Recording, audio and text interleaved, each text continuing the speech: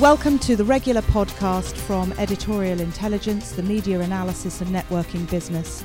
You can see all our broadcast interviews on our EITV channel on YouTube and editorialintelligence.com.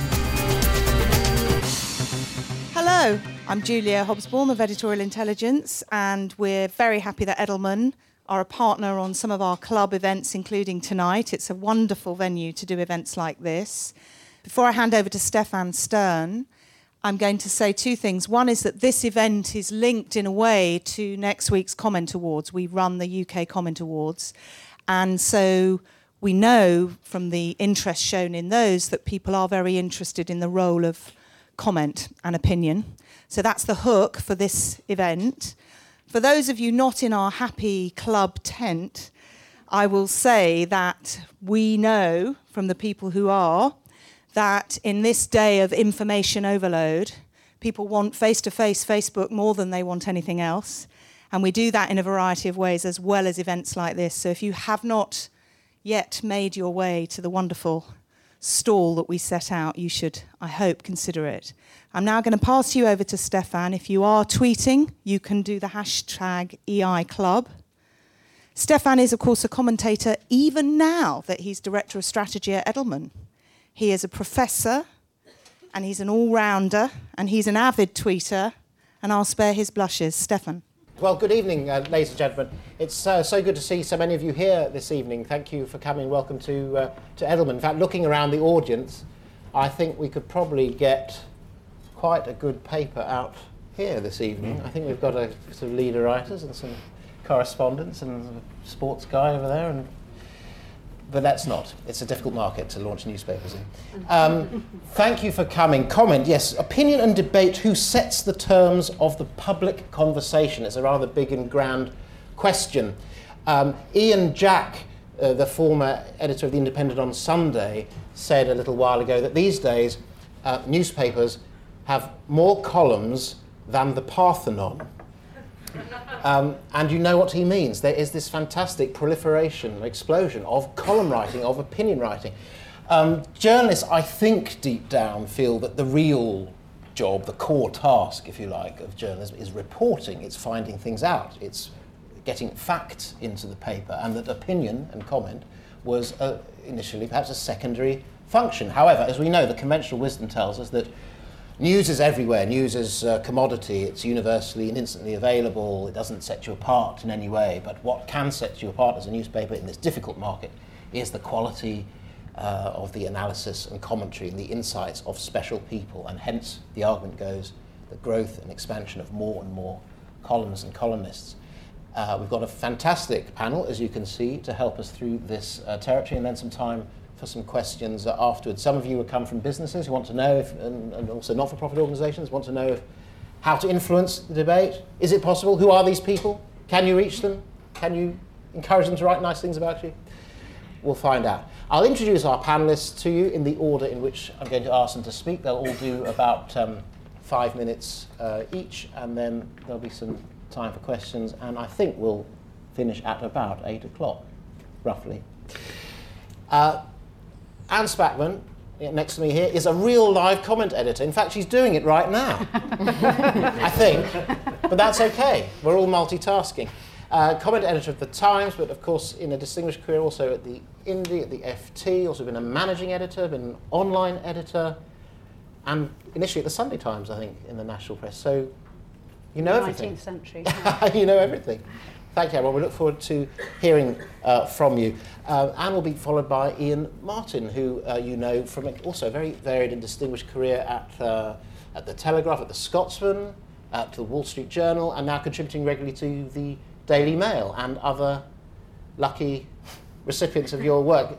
I'm slightly daunted being on a panel with Ian, because you'll know from his Twitter feed, if you follow him, at Ian Martin 1, that he's not only one of the most robust and independent-minded commentators on the political scene, he's also got a very sharp eye for men's fashion and tailoring. And I've turned up in my sort of distressed geography teacher look, and I think I'm going to get a real kicking later on. But never mind. I'm sure it'll be kind.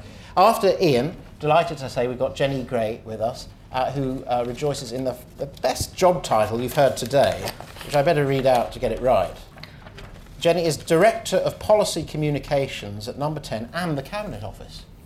So it's called austerity. You can. Yeah, they're practicing the policy. You've got to be in two places at the same time. Well, Indeed. not quite. But Jenny has a distinguished career in communications back at Tommy's and Guy's way back, and then at the Audit Commission, and then... My very first PR client, although was McDonald's, you'll be pleased to know. Well, clearly you're responsible for the dramatic turnaround in their image. And joining the Cabinet Office 3 years ago, but now with this umbrella title. So we'll look forward to hearing about the calm and orderly world of government and what it's like being on the receiving end of all these columns. I think the last government did calculate that there are perhaps over 200 columns a week in one place or another that may have to be dealt with, responded to. Mm-hmm. That's a lot more than the Parthenon. And our final speaker will be David Smith, who really needs very little introduction. For 20 years, the economics editor of the Sunday Times and explaining everything to us every Sunday, one of the genuine must-read columns, as well as also writing leaders for the Sunday Times. And David, I think, will be interesting being a columnist in a specialist beat, as opposed to some other columnists who, range very freely indeed, depending on if they've got anything to say or not that week. There they are, and perhaps you could start us off with the life of a real live comment editor.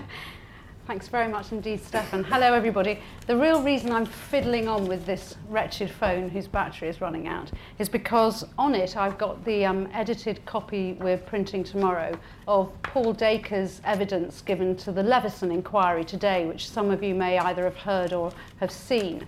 And I thought, if we're really talking about who frames the public debate, one of the people who does it is Paul Dacre. And one of the things he said, I've been fiddling so it wouldn't suddenly shut down on me. So in talking about phone hacking, he said, after saying he unequivocally condemned the practice, he said, "But let's keep all this in proportion. Britain's cities weren't looted as a result. No one died. The banks didn't collapse because of the news of the world. Elected politicians continued to steal from the people they were paid to represent. The nation didn't go to war." I feel I ought to be standing up by now.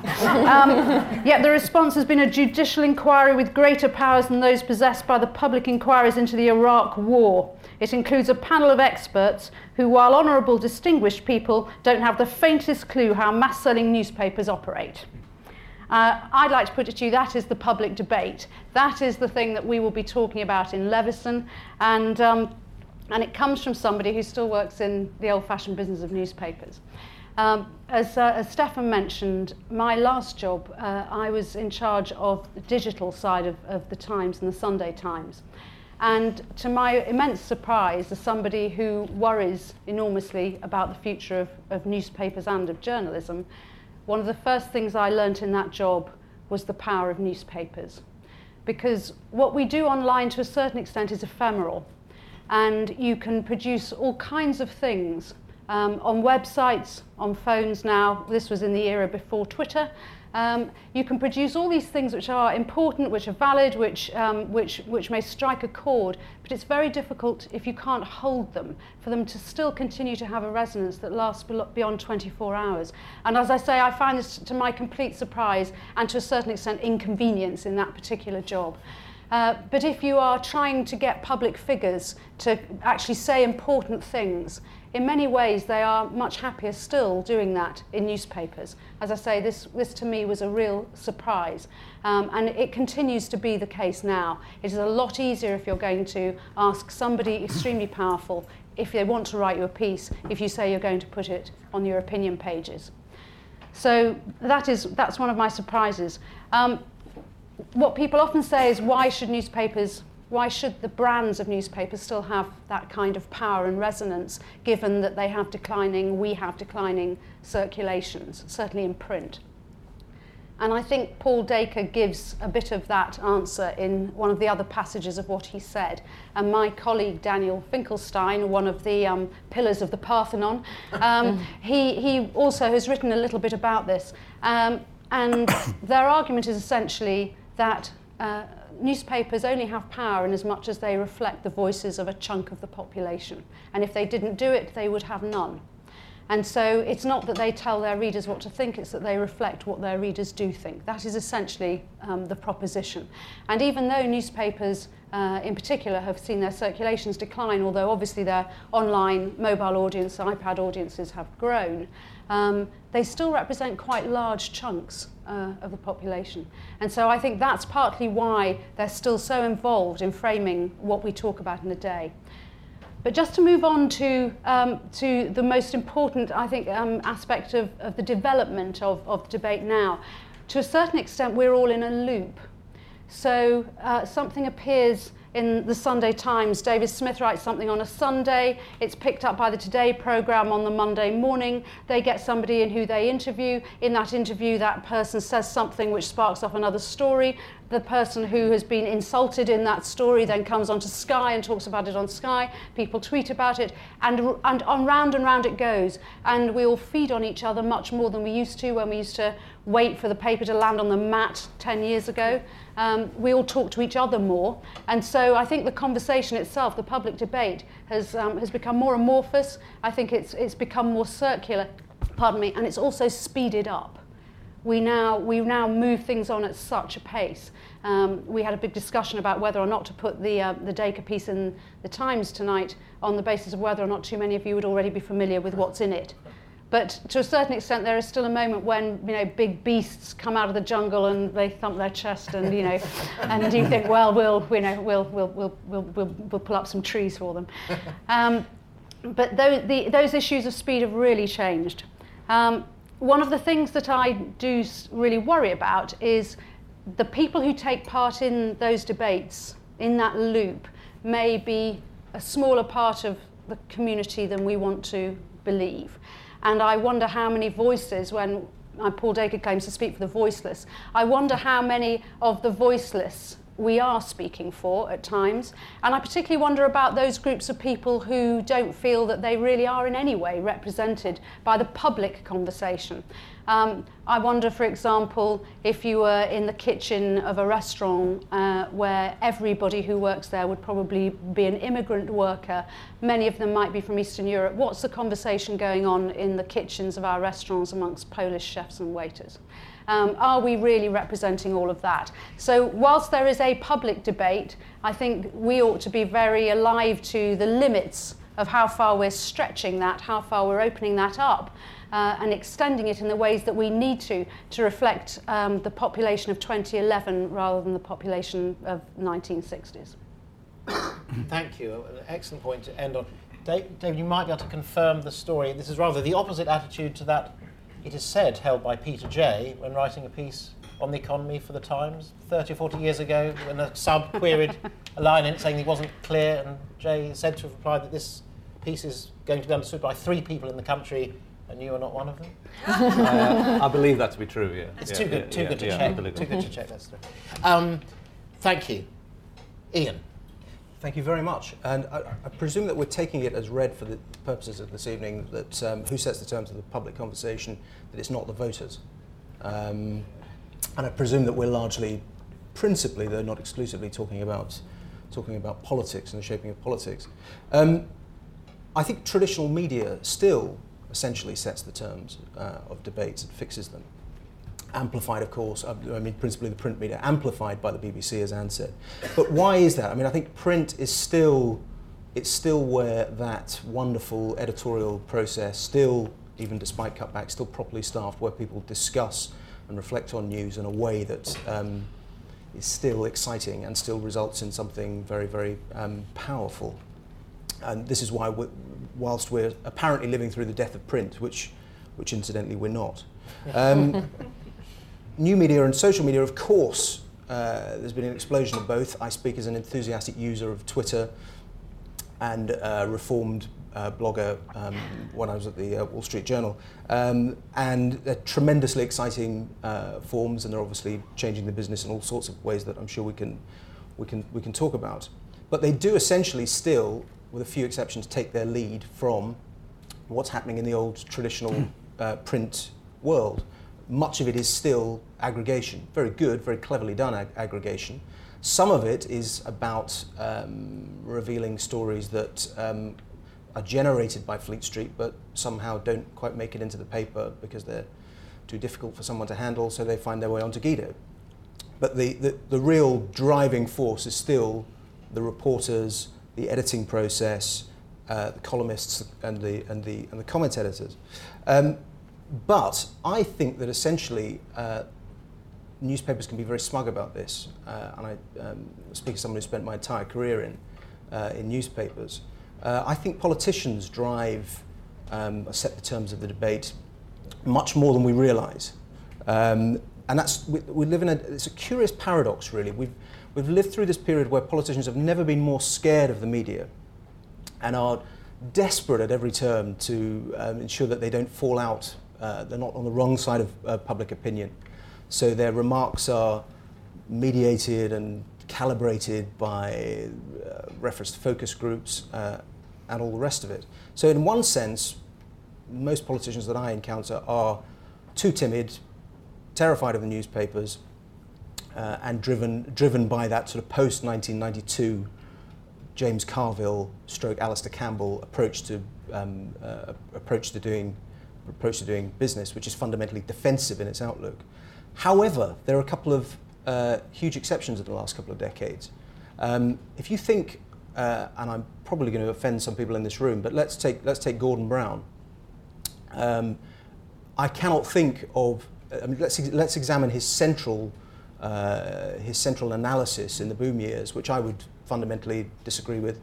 I think David would as well. But the idea of the end to boom and bust, which is, I think, one of the most lunatic ideas in human discourse. I mean, it's all the historical evidence suggests it's a completely insane basis on which to build a national policy and to run an exchequer. However, it's an incredibly powerful idea, which did set the terms of debate. It captivated the opposition. It destroyed the Tory opposition, actually, and the Tories only got back in the game when they accepted Labour's spending limits, which is an extraordinary thing. Those terms of reference were broadly accepted by the BBC, not by everyone on Fleet Street, but essentially politics between 95/97 until the crash.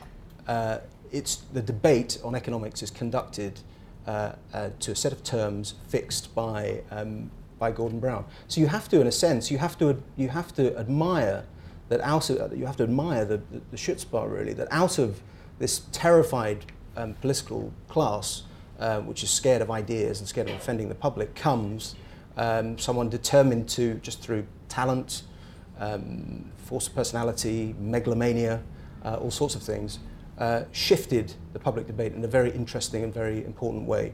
Blair did it on Iraq as well.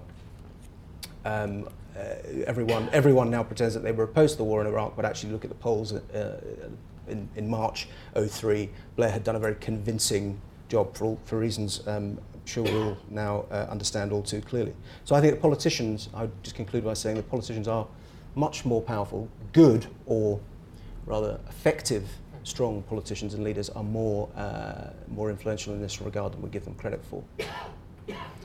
Thank you, Ian. I mean, I agree with that. I hope it's not a sentimental or nostalgic point about newsprint. I mean, I was at the FT, I was sitting a few feet away from the comment desk at the height of depth of the crisis, and this avalanche of economists from around the world and professors and dignitaries and grand people who wanted to get some words into that sacred space of the FT at that time was extraordinary.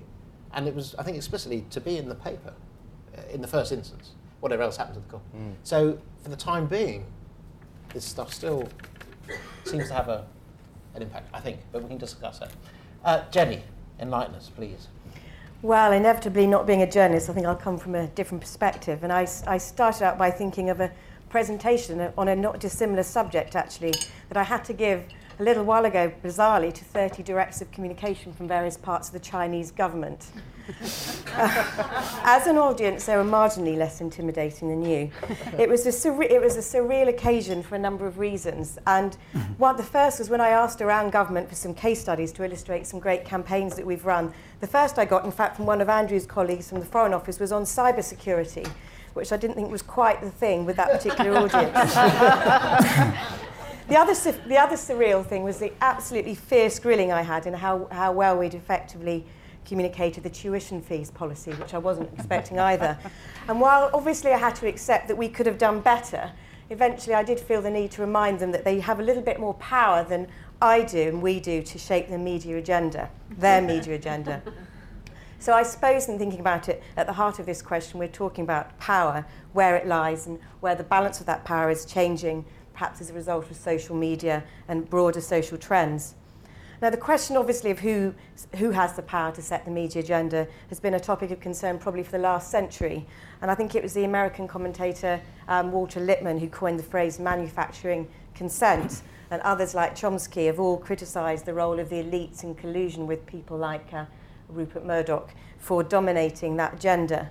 And having been employed by some of those elites myself, from business to NGOs, and I'd include them within that, as well as more recently government, it's obviously true that these groups do have various degrees of success in putting their issue on the agenda, not only because they have capital behind them and they can afford to pay the likes of Stefan's no doubt very large fees these days to help them get into to persuade and to cover their pieces on the pages of the Times, but also because they have the ability to mobilise large interest groups, witness the students when it came to tuition fees. So I think in general we have quite a healthy society, and this is a sign of a healthy civic society. Of course, there are big problems. We're talking about the media agenda, and in assuming that the media agenda is a good proxy for what people are actually thinking about and discussing in their daily lives, as Anne alluded to. And I think in number 10, surrounded as we are by numerous televisions showing all of the rolling news channels and all of the papers stacked up on our desks, I suspect that we're more guilty than most at making that mistake. And I like to remind people as we watch PMQs that probably more people are watching the channel Dave than are watching Dave on PMQs at that point. Anyway, even if the running order of the 10 o'clock news reflected the number 10 grid, and it won't surprise you that the Secretary of State for Defence's friend isn't exactly what we hope to be talking about this week, it's not the same as setting, I think, the terms of the public conversation. For example, and I don't think I'm betraying too much, that we were very pleased a few weeks ago that in the week that the pupils went back to school to have a good run of stories across the week on our education reforms. I can't remember, but maybe Michael even persuaded Anne to cover a column, I don't know, to let him have an op-ed. Anyway, as you can imagine, we were very pleased with ourselves. We always try and kind of theme weeks. But as you can imagine, the users of Mumsnet were talking about little else that week. Not. So the truth is that those of us seeking to influence the public conversation are actually competing for a very small amount of people's mind space. So I liked a few stats that I gathered for this. 10 times more people watched the Great British Bake Off final than watched BBC Breakfast News at its peak. There were 30 million votes cast in the 2010 election, and 10 million votes were cast for the X Factor final alone. I don't think I should say this, but I will. Many more people like Marmite on Facebook than the Prime Minister, apparently. Anyway, somehow I need to segue from that to my final point, which is I suppose that it's apt, I think, that we're talking about conversation, because it seems to me in my profession that engaging audiences in a dialogue is an increasingly important objective. The previous government, as Deborah knows, put a lot of energy into deliberative exercises, citizens' juries, etc., not only to inform policy, but also as part of its overall communications strategy. And this government has tended to do that more online. For example, the Your Freedom app, which had 500,000 visits, 15,000 ideas, and influenced a bill. And the e-petitions website, the top petition on that at the moment is about cutting benefits for people who rioted recently. So the other thing about this government, it's made a big commitment, I'm sorry, I'm going to go into PR mode because I have got this audience, is it has made a huge commitment to transparency and is putting, it's one of the kind of uncommented things actually at the moment, is that it's putting vast amounts of data about government and public performance unfiltered online. That's actually quite a big step in terms of putting the power in the hands of citizens and of course journalists, and frankly will make my job a lot more difficult as people mash the data and find all kinds of stories that we'd rather perhaps you didn't know. So now I think I'll conclude by saying that perhaps I should move to China after all. Tell us about the Chinese. What did they think of our press? Did they say anything? Did they? No, they were remarkably kind of silent, other than when they were attacking me on tuition fees. What did they think of the concept of a free press? They were mostly interested in the lobby and how the lobby works. And they were also interested in the difference between a special advisor and a government communicator, which they found very hard to get their heads around, not surprisingly. They're not alone in that. Thank you. David, finish off for us. Thanks very much indeed.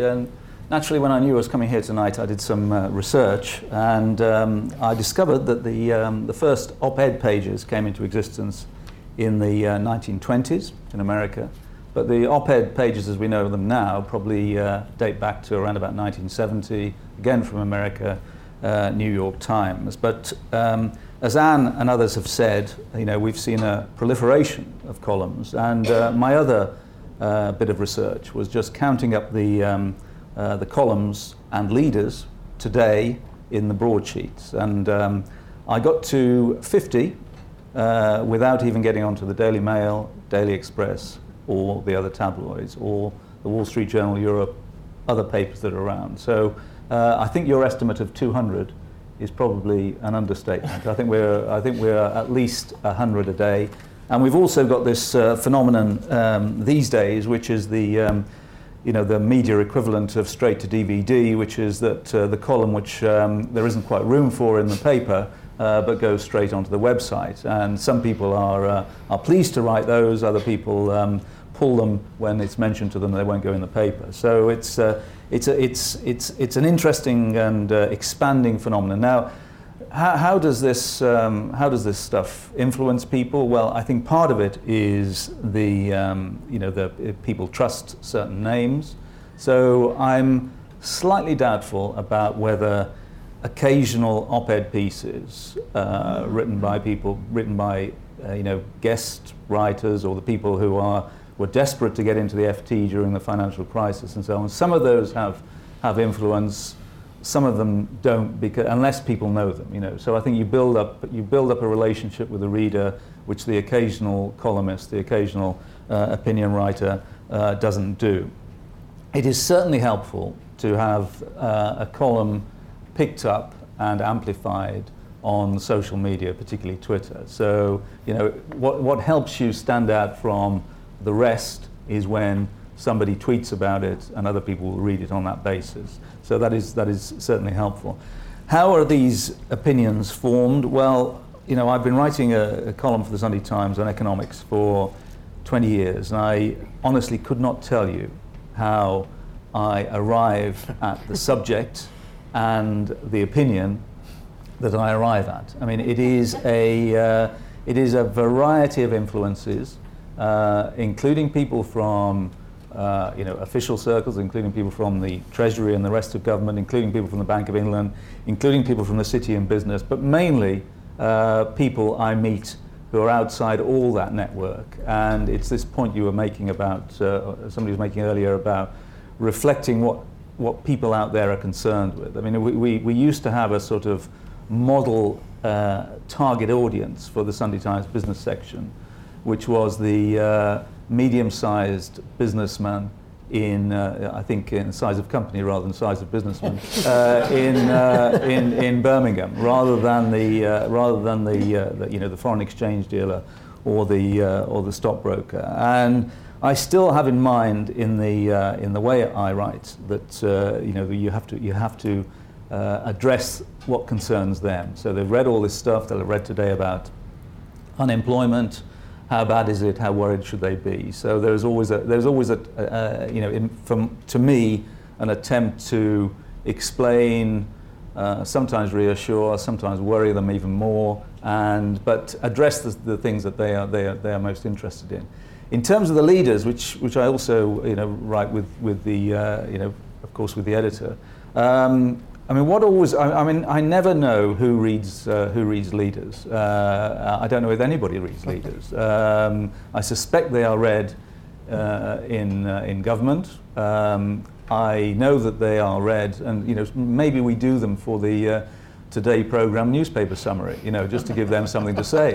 But the extent to which there is influence there, I don't know. The extent to which we are influenced to write something, either internally or externally, is much less than I would expect. I mean, the number of people from government or elsewhere who ring up and say, we hear you might be writing a leader on so-and-so, you might take into account this, this and this.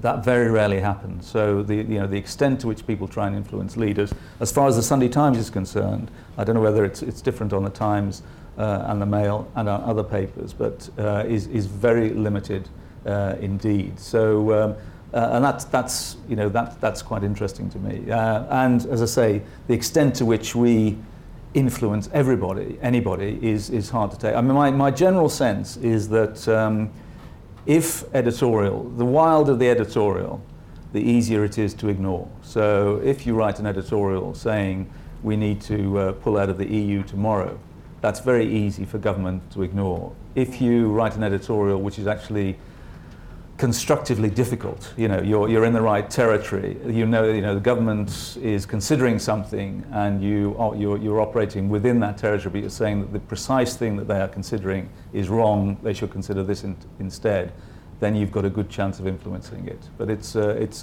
not easy to measure that influence. Thank you. I think you're very wise to sort of kick over the traces of the sources of your columns. I must be an occupational hazard being seen as an economics expert, but John Kay always says if he's foolish enough at a dinner party to introduce himself as an economist, he's immediately asked, so what do you think's going to happen to house prices? Yeah, that's right. Yeah. So it's better to keep your...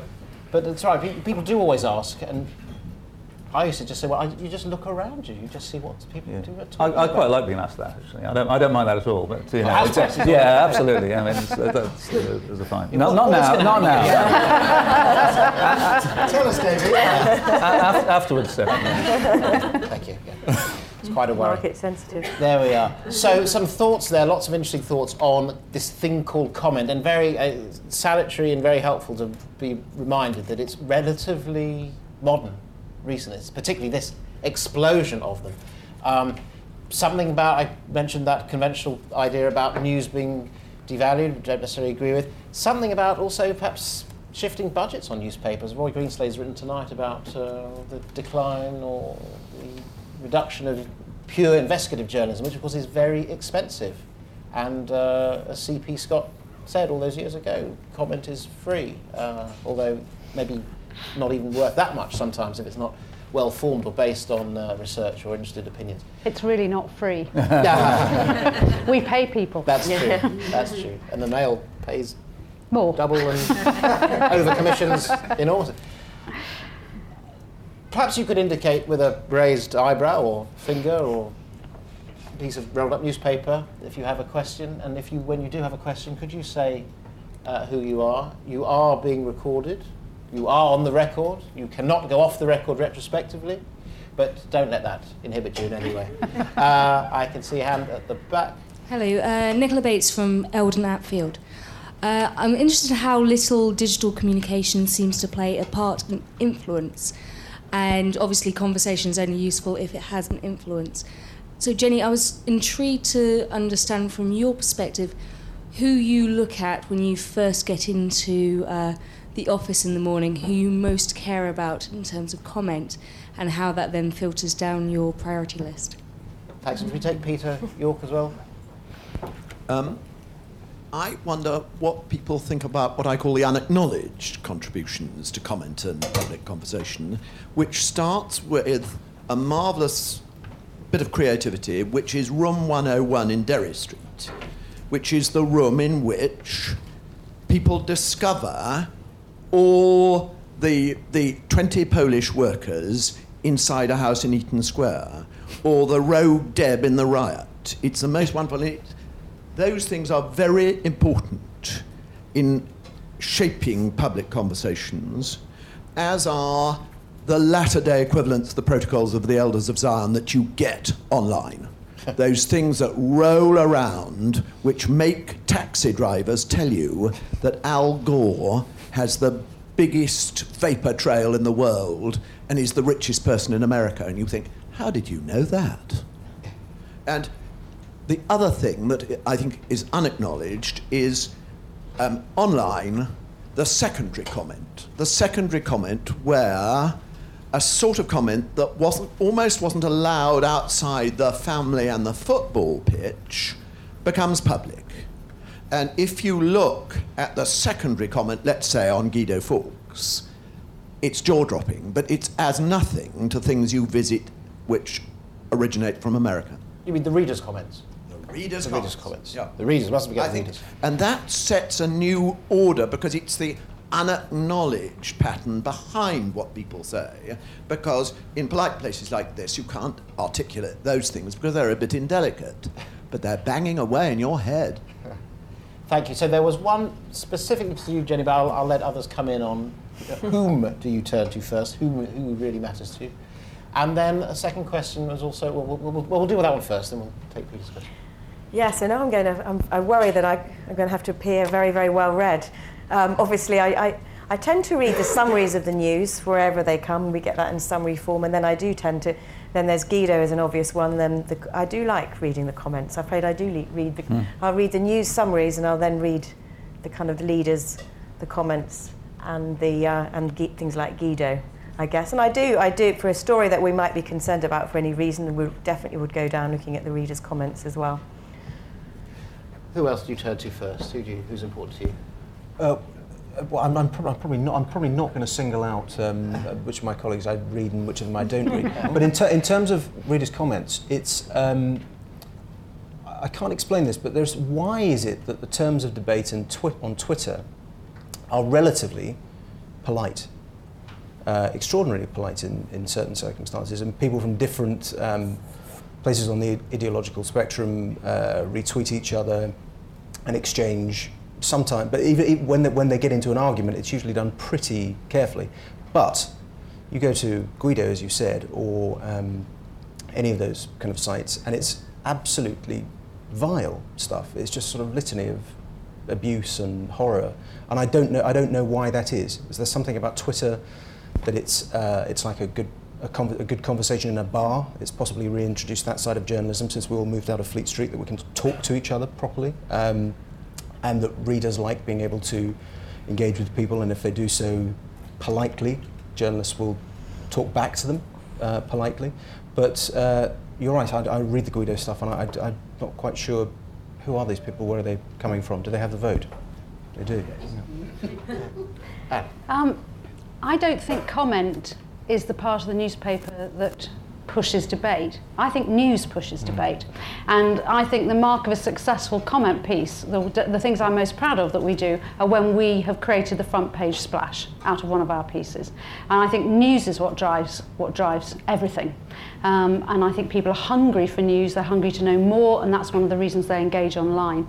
And the advent of comments on stories and on comment pieces has been fantastic. I think that we've always been guilty over the years of not thinking enough about our readers in the first instance. You know, when we wake up in the morning, we need to think, what does a reader of our brand want to know about today, and whose opinion do they care about? You know, they don't care about what certain people think about certain things, and a lot of the people they don't care about are people who offer pieces to us. but there are certain things they really do want to know about, and we need to think of them, and this allows us, getting the comments on the pieces really allows us to know what they think in a way that frankly we never knew before. And all the research about newspaper readership numbers and sales figures, nobody knows who goes into the newsagent and picks up a copy of the paper. This was always in an industry which was, I think, too divorced from its readers. So I think comments have become a fantastic sort of way of seeing what people are doing. And we had a piece, I think it was a week last Saturday, by Matthew Paris, in which he said, the good times are over, folks. He's been off to buy gold. They'd run out of gold. He went to buy silver instead. And he said that he thought that we had lived beyond our means, that we had to prepare for a time in which we simply weren't going to have the standard of living we expected. And the comments just poured in. And because there were so many people interested in this, we got a piece done the following week by Matt Ridley as a sort of counterbalance to that. So keep that conversation going, because we could see the readers are interested. We never used to have that before. It's a wonderful liberation. Yeah. Now, you know what's kind of just coming. One thing commentators say is that some really horrible and unpleasant things get put up which have to be taken down by moderators. But the other, the traditional, rather lofty attitude was, I don't read the comments. I don't need to know about the comments. And this is really an old school idea. We didn't have to have our email address at the bottom. We offered these pronouncements, and a grateful public received. Any columnist who says he or she doesn't read the comments at the end of their piece is lying. I mean, columnists sit up late at night, getting annoyed and wound up. They do take it incredibly seriously. But I mean, we have a whole team of people, as I'm sure other people do, who spend their time making sure we don't put up comments which we shouldn't have there. We have a moderation team. That's what we do on our system, to try and stop that kind of thing from happening. But you can't divorce yourself from those things, even if it's uncomfortable. There will be people now writing on Twitter, have you heard that stupid woman saying that kind of rubbish? And it won't be very nice, but that's what people think. Women do cop it worse than men by and large? I don't know that that's true, actually. No. I don't know if that's true. The thing that's profoundly shocking are the things that people write underneath our Jewish columnists' pieces sometimes. Not on our site, because obviously they're never going to be able to do that. But if you look sometimes on sites which are not moderated, that's profoundly shocking. And that for me is the worst thing that I've seen happen. I don't know if there's a gender bias, not that I've picked up, but others may know better. Yeah, I mean, just on Peter's point, I mean, you do get those sort of iconic stories that everybody talks about. The problem we often have is that everybody then wants to comment on it on the Sunday Times. So if there's one big story in the week, then you have to persuade people, the regular columnists, that maybe that's best left to somebody else, and that is a difficulty. I mean, in terms of the commenters, or as I affectionately call them, nutters, on it is a challenge. I mean, I think properly moderated comments are excellent and necessary. If you have, as I do, I've got my own website as well as the paper's website, and it just became too difficult to moderate those because there are some weird people out there. Guido doesn't bother, so he lets all the weirdos go, and that's fine for him. But there are some strange people who want to put pornography up on an economics website. So I don't know what that's all about. But so it's it can be a bit odd. But as I say, it's a debate. I mean, and it's a better debate than we used to get. I mean, since the advent of email, you do get a much bigger response from readers than ever before, and that's got to be healthy. Guido is certainly opinion, but it's not really journalism as we were brought up to do it, is it? He breaks stories. He does break True stories. Ones. Yes, I think so. I mean, I think the Elders of Zion point that Peter made earlier. I think one of the surprising things about some of those stories is how true they are. I think we went through a whole period of time when we thought all the stories about Princess Diana were not true. We assumed they were not true. Most of them were absolutely true. I even had a room that Tony Blair and Gordon Brown didn't really get on very well.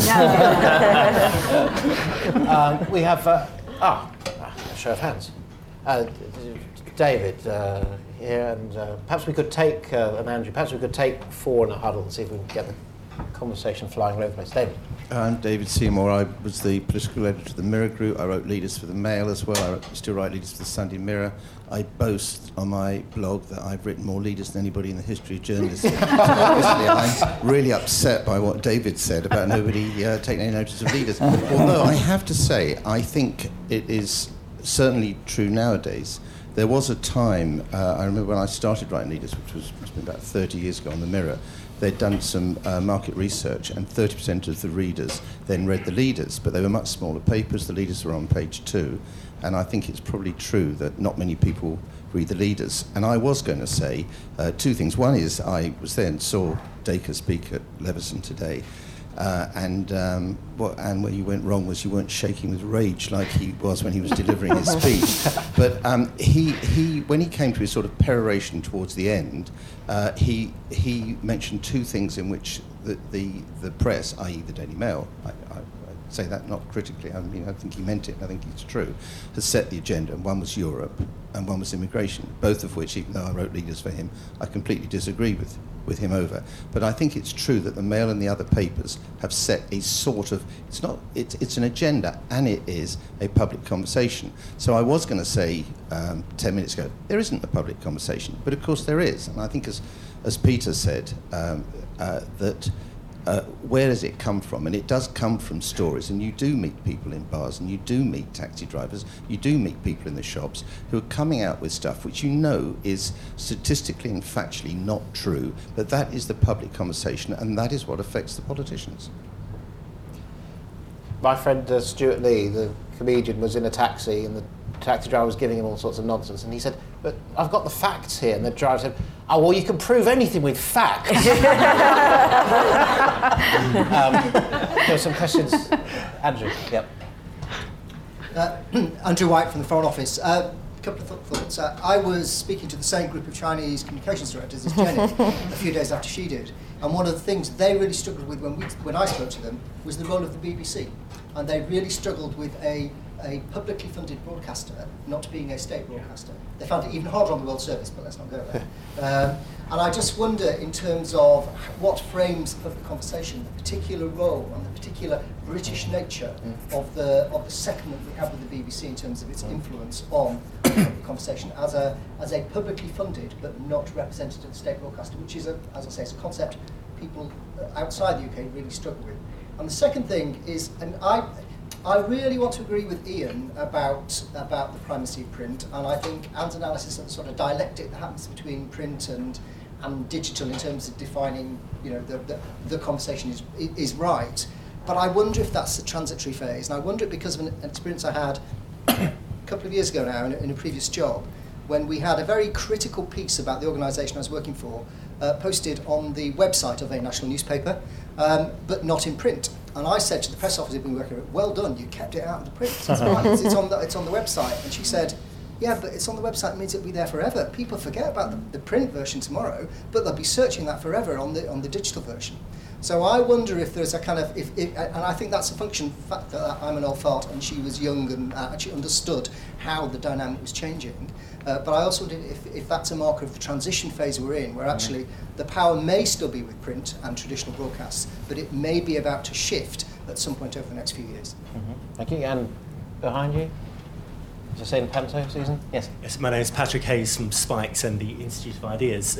I've just noticed here that Guido Fawkes' ears are burning on Twitter, apparently. He's very flattered that you're all talking about him at the moment. People are tweeting various things. And I guess it kind of goes on to that, actually, because I guess we started off talking about the Leveson inquiry and took my mind back to the super injunctions earlier on this year, where print newspapers were faced with this kind of bizarre situation where everyone knew that Ryan Giggs was the footballer that had the affair and there's a super injunction taken out. Everyone knew on Twitter, 75,000 people outed them on Twitter, and newspapers were unable to do that. You had Ivan Lewis last week or the week before talking about journalism licenses, so you'd effectively need a license to appear in print. And I guess my concern is, are regulations post-Hatgate going to start to lead to a situation where you have this almost clique of professional journalists that are ever more estranged from the public and what they're actually talking about online? And I guess my second question, kind of following on from that, is that I write for the Huffington Post. People talk about comment being free, but it's not really free for the Times and the Daily Mail. But a lot of people I know now who are, the opinion formers of tomorrow in many ways, and have a lot to say, do write for next to nothing, and do find it liberating that they can publish almost anything they like, and if they see something not in national media, it can go up on the Huffington Post within a few hours, or other publications. I mean, aren't you concerned that almost these are kind of nibbling at your heels in terms of influence? And increasingly, because the internet moves very fast, Facebook, for example, you can't even publish a Times article on Facebook because of the paywall. So, I mean, aren't you concerned that you're losing this kind of online sphere and it's moving much faster? And could you not be a bit caught up in sentiment around the importance of print? Thanks. Should we take it there? That's probably enough to be getting on with, isn't it? I know there are some more hands. So, BBC, David, what is this public conversation? Web and paper, and then continuing that thought, the rising power of digital and online. Who would like to deal with some, if not all, of that? Can I just make one observation about the changing nature of comment? One thing that I notice that I think is a problem is that there are some fantastic, on the Telegraph and in various other places on the Guardian, there are some fantastic young voices coming through, and some of them are starting to write pieces in the print edition as well. They started on the blogging side, and they've got lots to say and they've got lots of ideas. It does concern me that they haven't been reporters. Most the traditional last 40, if we count the last 40 years as a tradition, has been that people have at least done some time as a reporter, attempting to sift fact from fiction, and learning some of the formulas and ways to present information and how not to bury the story in the 24th paragraph and how to tell people something interesting. And I fear for the columnists of the future that they're being denied that, because they're leaving university and going straight into writing a blog for one of the main papers. And those who decide to go down the news route in those newsrooms are very often, because they're writing for the web and they're writing for print as well, they might be producing 10 stories a day, and they're never leaving the office, and they're never getting that buzz of making contacts, talking to people and finding out what's going on. So I'm slightly worried about the next generation. Can I address the point you made about those things surviving? I think that's more an issue for reputation management than it is for journalism. So companies who have had reports about them, or individual people, will say, you're so good at your search engine optimization that your report of my court case 5 years ago is still coming up at the top of Google. And it's really difficult for me now because I'm a trainee solicitor. And I didn't actually get convicted, and on that goes. And that's a real issue for companies, and it's a real issue for individuals. And you get asked if you will take things down from a site, and that's a very big deal. It's the equivalent of erasing it, from the newspaper. And for companies in particular, I can see that that's harmful, but it's often not wrong. The thing that they don't want to have appear there is something that is critical of them, but it is true. So I think it's more about that. And as I say, it came to me as a complete surprise, this sense of the sort of ephemeral nature of general news reporting and journalism. One of the things that is different a bit about the BBC, to sort of segue onto that, is that I think, honestly, there's a link, is that the BBC is in an extraordinary position, which I think it has earned by the quality of what it does. And the reason that you can't actually get your material out there online very easily to a huge audience is because there's no easy way to market it. And that's why we used to pour so much effort into search engine optimization for Google, because that was the marketing route into all online copy. 30% of our readers used to come through Google when I was doing online. I'm 3 years out of date now. So if you're trying to market stuff and you're the BBC, you can advertise what you do and what you've got on your sites on the BBC. You can tell your readers, your viewers all the time about that. And so I think what the BBC does online is much more powerful in that sense, because it can tell people what it does. As I say, I think that the reason that it has that kind of position is because it's done what it's done very well for a very long time. David. Just in terms of your point about competition from online comment, I think there has been a big shift there, and I always used to think it was just in terms of information. The classic example I used to think about was if you had a plane crash and the plane crash was reported, it was on the news bulletins, everything else, be reported some more on the evening news. Following day's paper, the daily papers would have, who the suspected victims were and so on. And then, but you have to wait for the Sunday Times at the weekend for the double-page spread with the big graphic and explaining exactly what happened. Now that's been compressed into, a couple of hours now. There'll be graphics on 24-hour TV. Things have moved very rapidly, and the technology, computer-aided graphics, and so on. But that's also true now for comments. So we may have given the impression that it doesn't exist until a newspaper appears in print form, and we've commented on it, and that starts the debate off. You can't wait for that now. You have to comment, because so many people who are not attached to newspapers will comment almost immediately on things. I'm talking about people who've got their own blogs and websites and so on. So newspapers have to compete with that, with their own sites, and you have to have online comment almost immediately something happens, and then you'll get a different version the following morning. But you can't wait until the next day before starting the debate off. You have to address it almost straight away that something happens. And I do that through my own blog and through sometimes on the Sunday Times blog website. But and we all have to respond to that now. I think the pace has increased enormously. So it's interesting in terms of facts and reporting that Mike Skopinko at the FT, who was the Asian correspondent for many years, told me that the first thing you hear about a plane crash is always wrong. Yeah. And he's had years of fights with news desks trying to say, look, I know they're saying that, it's wrong. Yeah, it won't be right. Some more questions. Yes, there was a lady at the back and a couple of hands. And there was a gentleman waiting already, wasn't there? Yes. So, quite a few in other words. Please take it in. Hello, I'm Caroline Deal from the Media Trust. I'd be interested in the panel's opinions on how much you think charities set the debate and set the terms of public conversation. And if you think they do, whether you think that they are genuinely reflecting the concerns of their members and beneficiaries, or whether that's driven by, the fundraising department or whatever. Thank you. Thank you. The gentleman in the middle was waiting. Yes, Graham Rumney, R3, the Insolvency Trade Body. My question is a general one, really, for Anne and others. How do you evaluate how good your columnists are? Very good. Dangerous question. Yes. James had a question. Yes. James Woodhausen from De Montfort University. I took the tube all the way here tonight, which flagrantly disobeyed the advice of the Public Health Minister, Anne Milton, of whom I've not heard, actually, who said that I should have dropped off 2 stops before to fight my obesity.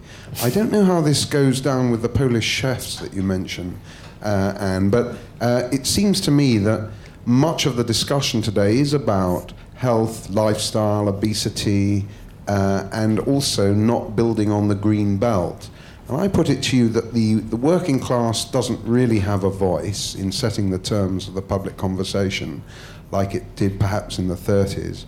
The ruling class doesn't want to rule, can't rule, and is in a situation of drift, I would say. So I put it to you that in terms strictly of the title of the debate, it's the middle class that sets the terms of the public conversation around silly issues like plastic bags, which was the front page headline in the Daily Mail recently, with the Mail announcing that David Cameron was supporting its campaign, and also, not building any houses, where the Daily Telegraph is in line deliciously with the Labour Party in saying no more houses should be built in this country. There are no voices calling for more houses, but the general preoccupations are very middle class. I hope, Anne, you're going to go to those Polish chefs and really listen to what they say and find out what they are discussing, because that would be edifying for us all.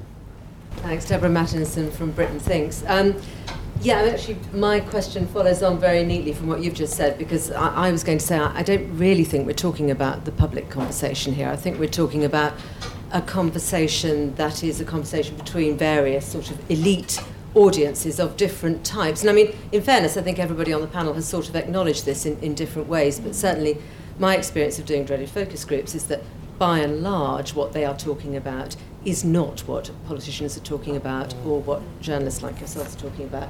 They're in a very, very different place.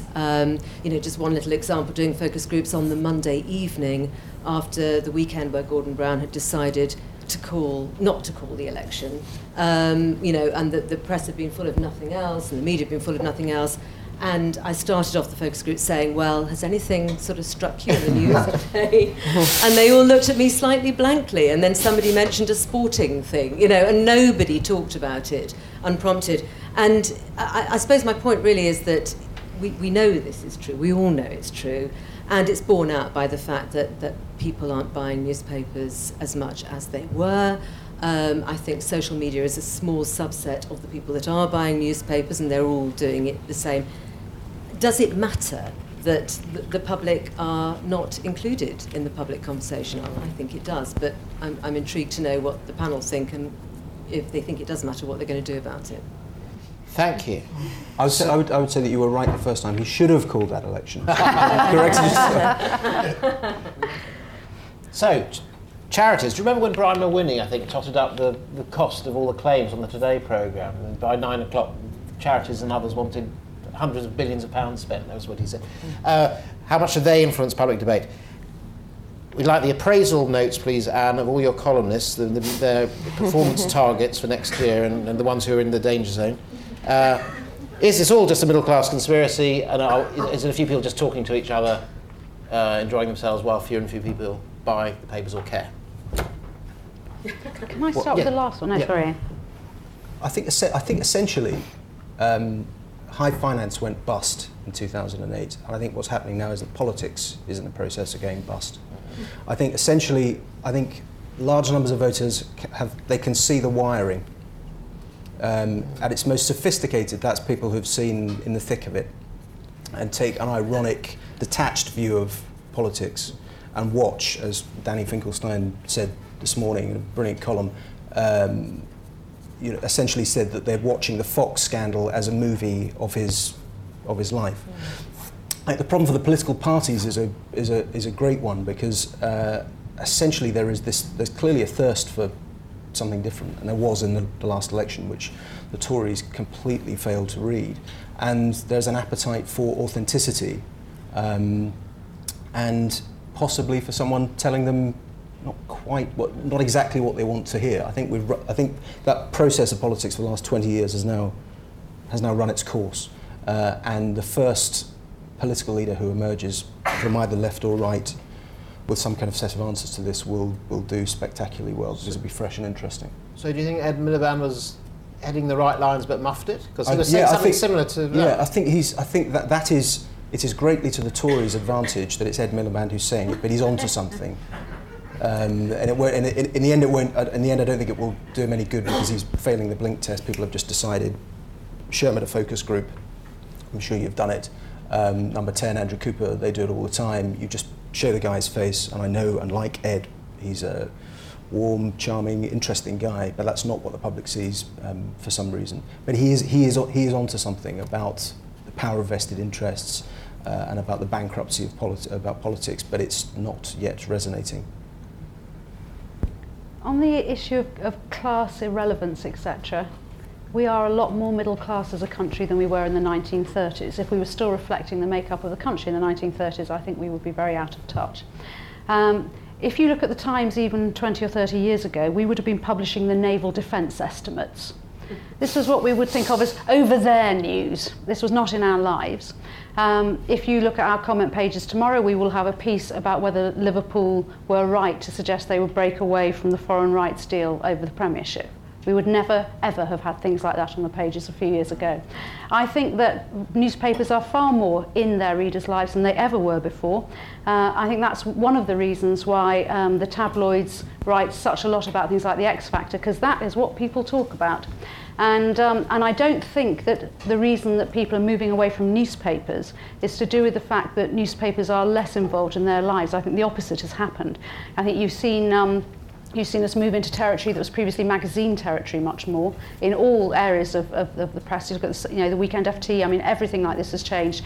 The reason people buy newspapers less, I think, is because their lives are far busier and they consume their news in different ways, and that includes the fact that they also read all of us now on their iPads and on their iPhones. Has Lord Rees-Mogg been informed that there is a piece on association football on his cover pages? Can I tell you a story about William Rees-Mogg? Yeah. So, William is 83, and on the day when President Obama came to address the two houses of Parliament, he finished speaking at about 5 o'clock.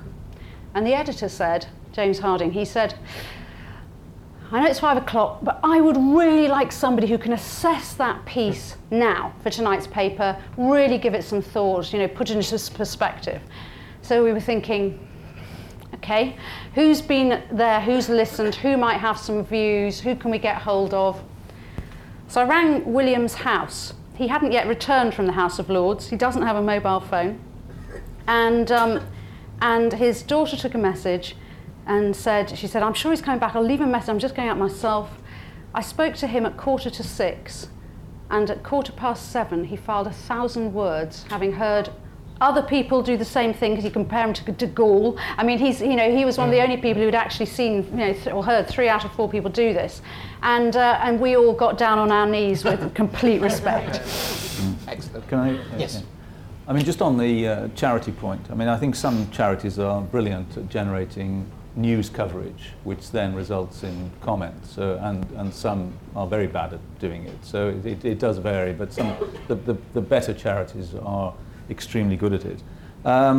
In terms of whether we don't reflect what's going on in the world or in the country. I mean, I would say in most papers, all human life is in there somewhere if you look for it. I mean, whether your focus group people are interested in Wayne Rooney or whether they're interested in something, and we do. There's always this uncomfortable moment in editorial conferences of the Sunday Times where we have to make a decision whether we're going to write about something which is not natural for us to write about. Do we write about Jade Goody because everybody else is talking about her? And it is sometimes this sort of slightly snooty broadsheet approach to a topic which those people out there are talking about, or the X Factor or whatever. But we do it. And also, the problem I always have at the Sunday Times is the view of what the average income is in the country is always slightly skewed upwards, So let's do the examples, and we'll have 2 families, one on 50,000, one on 100,000. That will cover the population, But it's not quite that bad. But I think we do reflect what people are concerned. There was a good example 3 or 4 weeks ago where the sports editor said, well, all the subs in the sports department, they're really worried about what's going to happen to the economy. They've seen all this stuff around about the Eurozone and everything else. And these are, ordinary people with mortgages, they're not enormously well paid.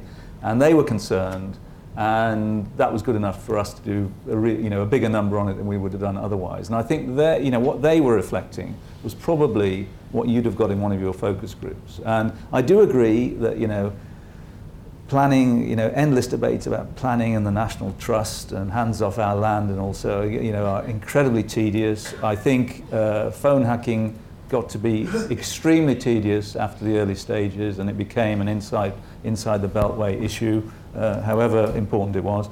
And we do get into that, I think, and we do it because everybody else is doing it, and they do it more because we're doing it, and I think that becomes a very, very tedious process. But I hope we also reflect some of those concerns that are out there that people have. Jenny? Just on the charities point, having been Director of Corporate Affairs at Cancer Research UK a few years ago, and we we actually set up a public policy unit on the basis that we used to fund something called ASH, which you probably haven't heard of, which is kind of an umbrella group to promote kind of anti-smoking legislation. And we set up our own unit because on the basis, and I made the case that we could use a much more powerful and better known brand, and also all the kind of fundraisers and donors behind it to make a more compelling case for all that, which we did. But of course, we never did actually ask any of those donors or fundraisers. We just kind of used the force behind it. Just in terms of moving, on a separate point, I don't know if Gus will appreciate this, but he has resigned, so there's not much to do. Dead meat. In terms of moving some of these public policy issues into the places that they don't usually reach, I think one of the things he found most amusing in recent months is when he actually got his Plan B onto news in briefs. Can I mention Maybe about we should be targeting that more. On the charities point, I think charities are in a tricky position because I would say we reject 99 out of 100 pieces offered to us by charities. And that is because there is a procedure that charities go through where essentially they write a position paper. They don't write an opinion piece. It's not what the author of the piece thinks. And position papers are boring. And you could have them on a set of slides at the back. And they say, this is a statement of what we as an organisation believe in. That's not an opinion piece. And they often are written by two people at once. That's never an opinion piece. And it's so, a dog bites man piece as well, quite often. It's all of that, Yeah. and so I think they can be very dangerous, and you can feel they've come out of the unit that produces the pieces that's trying to get the pieces in the paper. Yeah. And the other thing that charities do all the time now is they say, would you like a piece by Bianca Jagger about Sri Lanka? And you say to them, this really happened, has Bianca Jagger been to Sri Lanka? And they say, no. And you say, well then, probably not. Because we would be perpetrating a con on our readers if we do that. So they say, here's a celeb, here's us, the celeb is a supporter of our charity, we will bolt the two together. Now sometimes you get really brilliant celebrity writers who actually really are involved, who are allowed to write their own piece. And that's fantastic. But there are those kinds of tricks and those kinds of things. I think the charity sector has to be slightly careful about this because it does itself no favours. And people do want to hear from charities. They're a really important part of our society. And when those people say something who don't normally, and they say it in an honest way, it can have a huge effect. But I think people shouldn't think we don't notice the difference. Yeah, and that is an occupational hazard, I think. It's not just charities. I mean, one of the dreads I used to have was getting a call from the Treasury saying, Gordon would like to write a piece for you for this weekend, you know. Yeah. But he is a charity. On the point about measuring performance and so on, I think Ian's right. I think columnists do look to see how many comments they've had, how many emails they get, are there letters to the editor being published. These are all indicators of success. And I think the worry, or at least the tension in this digital age, is this business of blogs and columns and hits. And there was a story in, I think, Private Eye about the Telegraph, so it may or may not have been true, but the bloggers were being measured quite precisely on the volume of traffic to their blogs. And of course, this encourages people to crank it up a bit. Now, I think, was it Badgett said that journalists' job is to first simplify and then exaggerate? Well, maybe that's true, but something worrying might happen in the blogosphere, I think, and to columns, perhaps, if you're going to be measured in that way. It's just an opinion. A last round of questions, I think, before we wrap up. I can see 4. A lovely distribution of hands. 1, 2, 3, and 4. In any order. Who gets a microphone first? Market Forces. There we go. Market Forces, thank you. 2 things. One, you've obviously and quite understandably talked about the UK, and indeed about London, dare I suggest. What about comparisons abroad? And I don't just mean the US, but Europe and other languages. Obviously a problem for a lot of us, including myself, in that we don't speak very well all these other languages that like a lot of other people do. But what about the comparison between the role of comment in the UK media as against its role and its influence over the public conversation in other countries, other democratic countries? Leave China out of it, a slightly red herring, dare I suggest. The other question is, surely you presented it as a generic point, comment, but actually papers that the people who own the papers and edit and manage them and edit them are there to sell papers in a commercial environment. So you have different audiences, and I wonder if you could explore that area. The Times, the Mail, etc., they're in a different part of the marketplace, so the sort of comment you will take will be different because you're appealing to different sorts of people. They're not just this generic collection of the same people. Thank you. There was another back row question. Thank you. Jason Nissy, Fishburne Hedges, Next journalist. Just to slightly expand on my friend over here's comment, do you think that we're seeing greater access to internationalised comment? I notice, particularly through Twitter, that we're getting a lot of access to things like the New York Times and some of the international publications, which are actually infecting the debate. And then conversely, to completely do the opposite point, we've talked a lot about class, but what about age? When new trainees join us, I always ask them the question, where do you get your media? And without wishing to embarrass our current round of trainees, some of whom might actually be here, this year's trio all said, we read Twitter.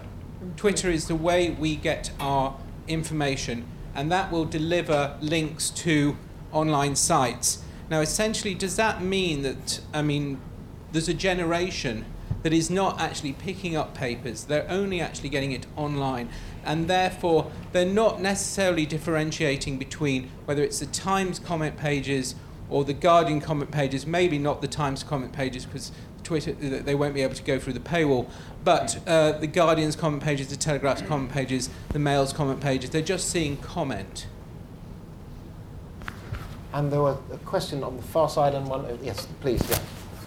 Andrew St George. I'm a professor of management and I also am a corporate writer. And this means that I ghost columns for people. And the process by which a column comes to take place is rather like sausage making or public policy, both of which Bismarck said should never be seen in public. And the particular set of columns that I have in mind were written and continue to be written for a broadsheet. And success for me and my columnist, who is more famous than me, is having a quiver of columns ahead of time so we can both go on holiday. So in a sense, it's not about comment, it's about our own agenda, what we think might be coming up in the next 6-9 months. There are industries which are of a longer wavelength than simply the Twitter sphere. And I think that should be accounted for when we think about how columns come to be written. Thank you.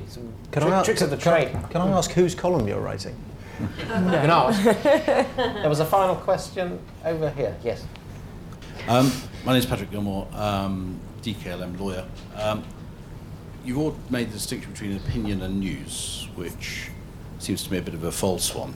In 2008, as I was leaving a building society, I was accosted by the BBC journalist who asked me if I'd been withdrawing my savings. And I started my sentence with the word no, and the camera was already coming down. They weren't interested in my story because I'd said no to that question. Similarly, Benedict Brogan on the MP's expenses said that they had to make a decision what the story was. And they could have gone with an anti-Labour story, but they decided to be an equal opportunity destroyer of careers, I think was the phrase he used. And this morning on Radio 4 there was a lady who's been trying to get positive stories about Africa into the media in this country for over a year, and this morning was the first time she had succeeded in having a positive story on the BBC. So when you talk about news, that seems to me very much whatever the news people say it is, and not an objective set of facts as you referred to earlier. Could you comment on that? So, the international dimension, which may test the panel's expertise or not, we'll find out. The age of the readers, the process, the sort of the hidden wiring, the secret business of what about the helpful column we might also add that gets written sometimes and published, not just the ghosted one. And the truth And the news, if we're still interested in that as well. So, easy ones to end with. Ian. Just on the international aspect, I mean, I can remember when that internet thing, which people said would never catch on, I can remember when it started, the excitement of thinking, great, all this access to American comment, and this is going to be wonderful. I'm going to read as much North American comment as somebody who loves America and loves American politics, as I do read British comment.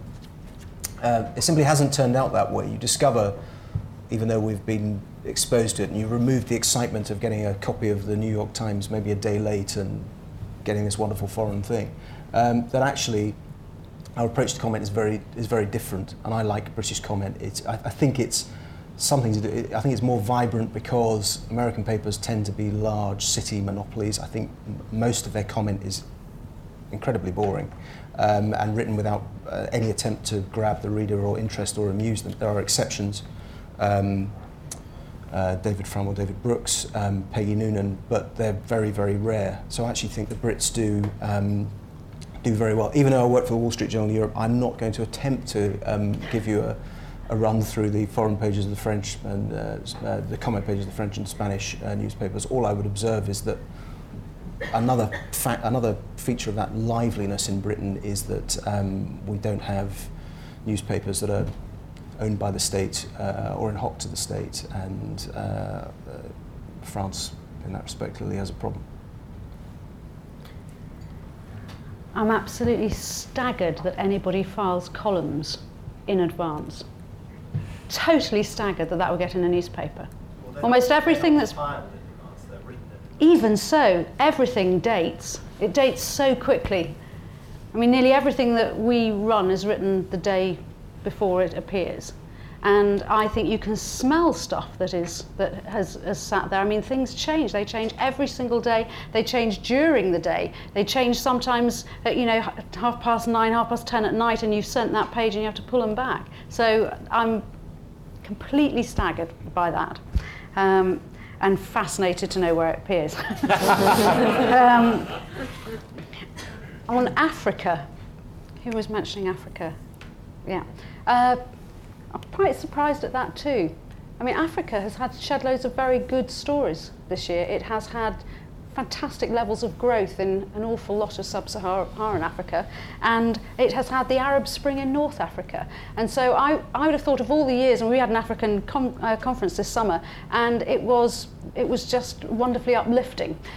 So I'm very surprised. I think this year's the year when Africa has stopped being talked about solely in terms of famine and war, and has actually started to be talked about in terms of economic growth. So I'm surprised at that. But I do wonder if somebody came to you with a BBC camera and said, "You're a no," I have no idea whether this was the case, but I can imagine that it might be because they've already got 6 no's and they're trying to find a sort of balance. I don't know, but I think that's plausible.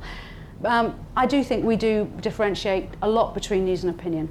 We have conversations about it. We put different colours on and different fonts on the things that are news from opinion. And in every way, we do try and differentiate between them. We think it's really important. We may not be doing it well enough, but I would be surprised if that conversation isn't going on in an awful lot of other papers as well as ours. Very briefly on the point about Twitter, we don't have enough young readers.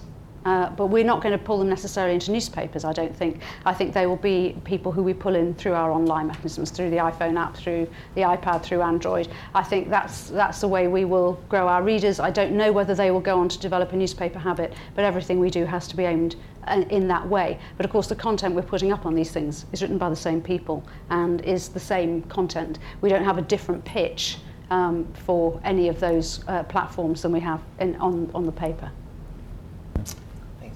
David. I mean, just on that point, I mean, for as long as I've been in newspapers, people have said that you're never going to get the young generation to read newspapers, and most of the time it's not been true. I think it probably is true now that they are accustomed to a different sort of technology, and the danger, of course, is that they don't, as you implied in your question, they don't differentiate between properly edited, hopefully properly fact-checked material and stuff that's just out there. So I think there is there is a danger there. There's a danger that those young people will never develop the newspaper habit and may not develop the online newspaper habit either. They may always get their information elsewhere, which is clearly a problem for newspapers. I mean, I think your point was more, you know, who sets the news agenda, you know, and we've talked about comment, and we've talked a bit about who sets the comment agenda. But I mean, you're right. It is a selective process. You know, we don't write about everything that goes on everywhere in the world. We try and choose stories that we think will interest the readers, and sometimes, you know, you don't get that right. And if you persistently don't get it right, you will find out about it. But it is. It's a judgment, and so, you know, and often that judgment is not the right judgment. In terms of foreign commentators, I mean, I agree with Ian that, you know, you're and we do have access to a lot more now, and part of that access is through Twitter and all those things, and you get the link. It always surprises me, and they probably think the same about us, how parochial it seems. You know, that they're almost writing not a different language. In some cases they are, of course, but you know, they're writing about different subjects, specific things that, in the case of politics, that you would have to be following the story quite closely to be aware of. And you know, it's you know, comment, I think, doesn't travel terribly well. You know, so it's specific quite often to the countries in which it's written. Jenny, any last thoughts for us? No, I mean, I was trying to, just one thing, I was trying to think of any kind of international kind of comment piece I'd ever come across, actually, and bothered with. My auntie used to be the political editor of the South China Post, and as part of that, they used to give her 15 minutes every day on a local Hong Kong Chinese channel to give her opinion on local politics. I only ever saw it in Chinese, but I had this. I suspect it's one of the most tedious forms of comment, and I think we should be very pleased that we don't have that in this country. Thank you. Well, thank you, ladies and gentlemen. I think you've been extremely well served this evening. All sorts of zingers and insights. My favourite one, my highlight, because it's a column in the making, from Ian, is that high finance went bust in 2008, and now politics is going bust too in a similar way. That sounds like an ideal column. It's based on reporting, it's based on experience, but there's a strong point of view coming through. 800 words, it writes itself. Ladies and gentlemen, thank you very much for coming. Thank you, of course, to Editorial Intelligence for making this possible, and I'm sure you'd like to thank our excellent panellists.